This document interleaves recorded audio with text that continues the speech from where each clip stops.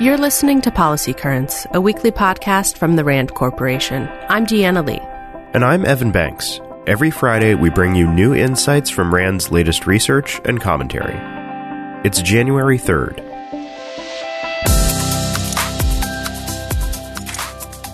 Last night, the White House confirmed that a U.S. airstrike authorized by President Trump had killed Iranian Major General Qassem Soleimani just outside the Baghdad airport in Iraq.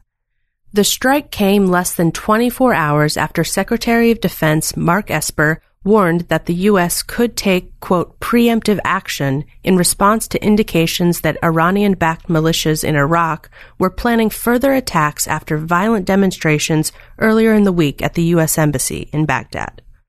Iran's supreme leader has called for 3 days of mourning for Soleimani, followed by retaliation against the U.S. As we record on Friday morning, this story is still developing. We expect to have some insights for you in next week's episode, but for now, we wanted to share how some RAND experts reacted over Twitter. Ariane Tabatabai said that Soleimani's death is arguably the single most significant development in Iranian security in years. His demise deals a huge blow to Iran's proxy capabilities and its regional policies, she said. Soleimani played a crucial role in cultivating relationships with Iranian proxies, their leaders, and their fighters. His death will leave a void in this area, as his successor doesn't have Soleimani's experience or personal connections. Tabatabai also noted that while everyone in Washington is understandably concerned about the implications for the U.S. generally and what Soleimani's death might mean for U.S. forces and personnel in particular, U.S. allied forces in the region are equally vulnerable to Iranian retaliation. Colin Clark warned that Iran's response could be asymmetric in nature, meaning that it's worth watching the Iran-linked terrorist group Hezbollah, both in Lebanon and across the globe. Clark also noted that this development is fundamentally different than U.S. operations that took out Osama bin Laden, or, more recently, ISIS leader Abu Bakr al-Baghdadi. After all, Iran is a highly capable nation-state that has the resources to respond to the U.S. strike with kinetic actions of its own.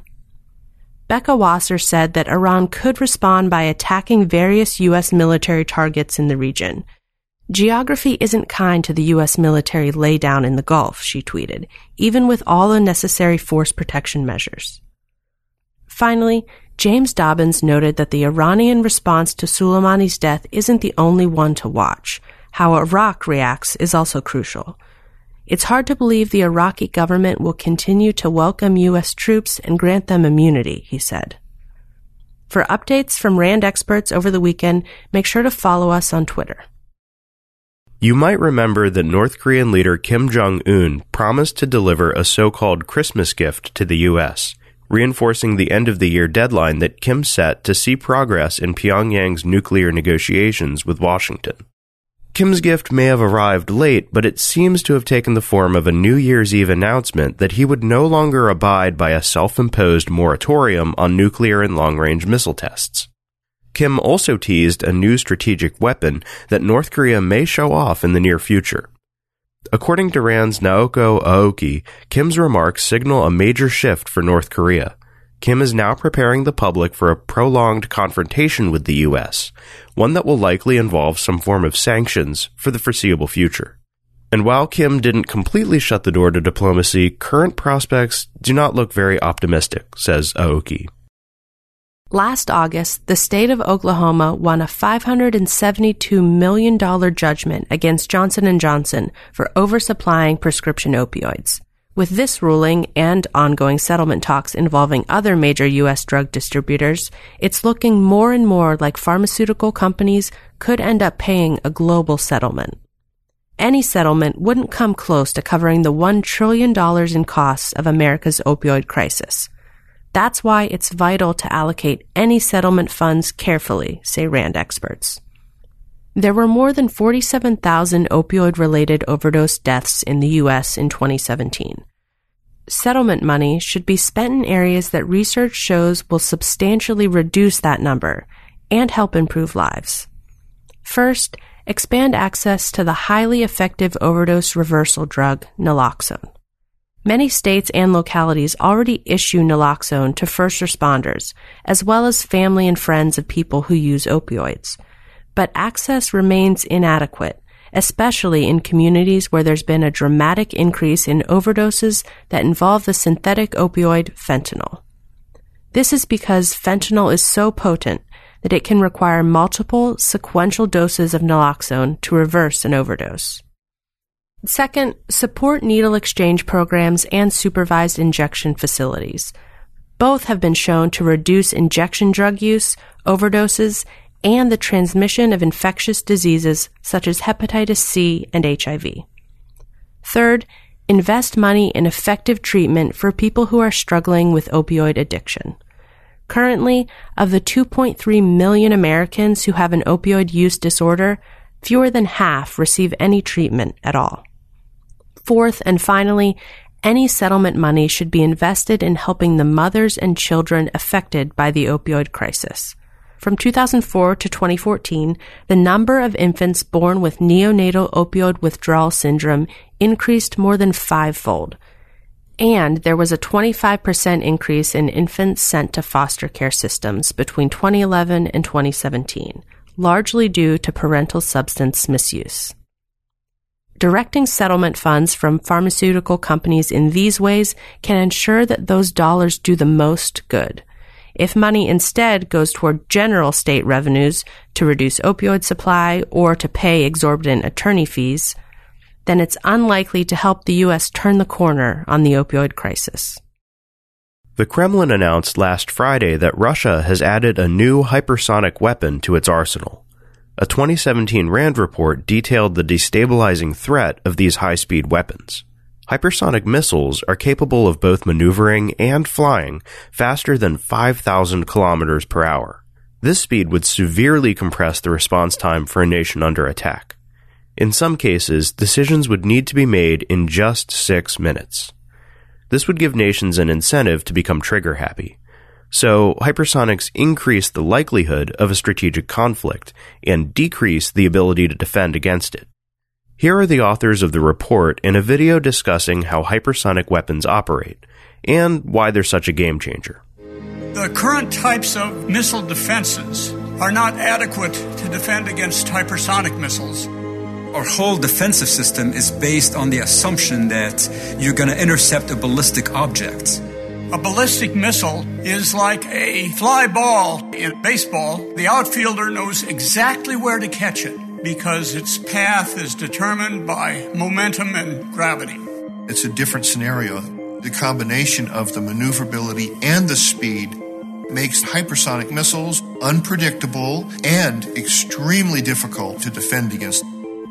The faster you go, the more kinetic energy you have.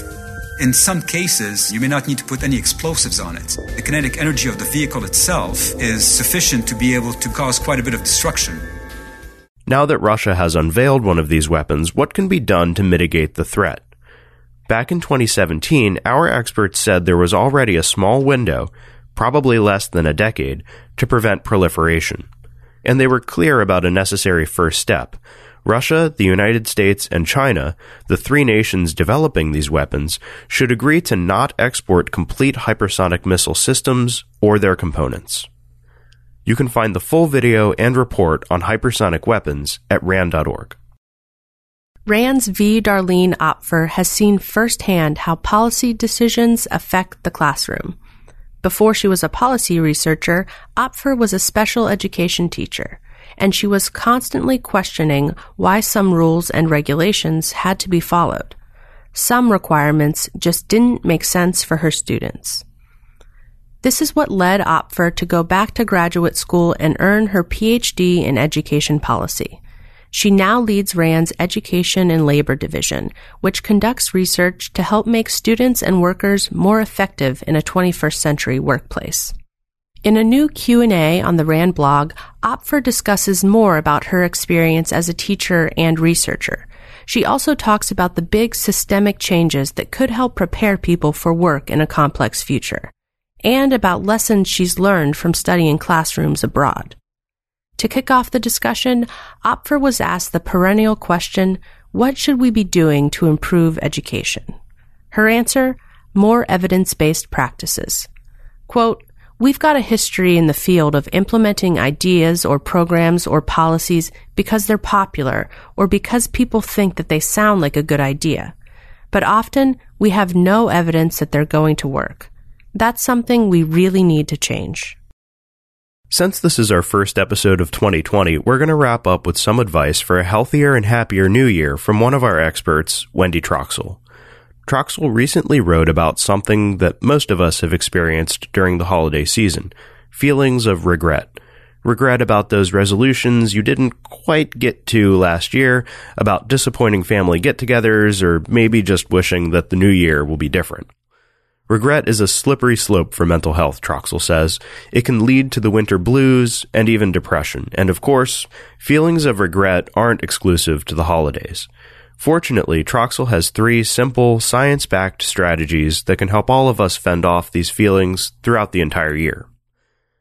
First, think about what you're grateful for. Gratitude is the antidote to regret. It opens the door to acceptance and appreciation for what we have, rather than longing for what we lack. Practicing gratitude also has health benefits. Studies have shown that gratitude increases happiness, reduces depression and loneliness, and promotes better sleep. It may even help with aches and pains.